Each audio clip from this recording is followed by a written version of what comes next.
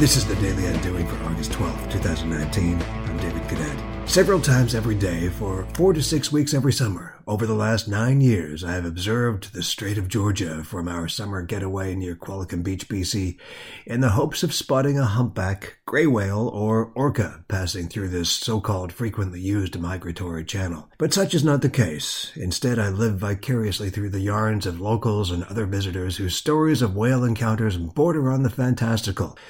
And yet still I return, every day, several times, in quest of a sighting of the invisible giant.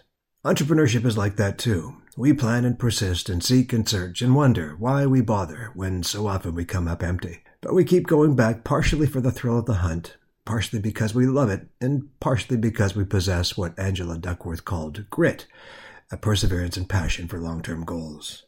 So keep whale watching. We're right there alongside with you, here on the Daily Undoing.